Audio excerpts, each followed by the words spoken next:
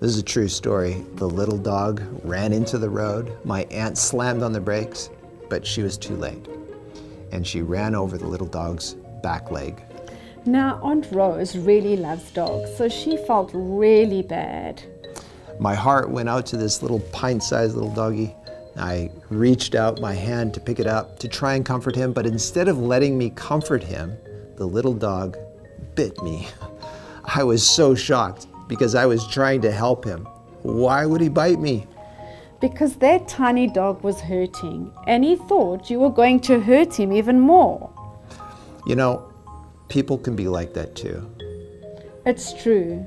Hurt people hurt people. If you have been hurt, your tendency may be to lash out and hurt others. Romans 12 verse 21 advises you, do not be overcome by evil, but overcome evil with good. You can overcome hurt with love.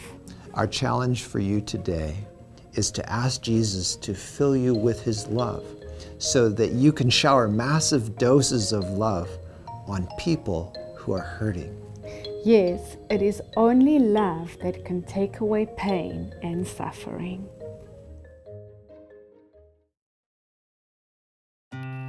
Thank you for listening today. If you would like to watch a video of this podcast, please visit iiw.ca, or you can go to our IIW Canada YouTube channel and click on the Videos tab. Once again, thank you so much for listening.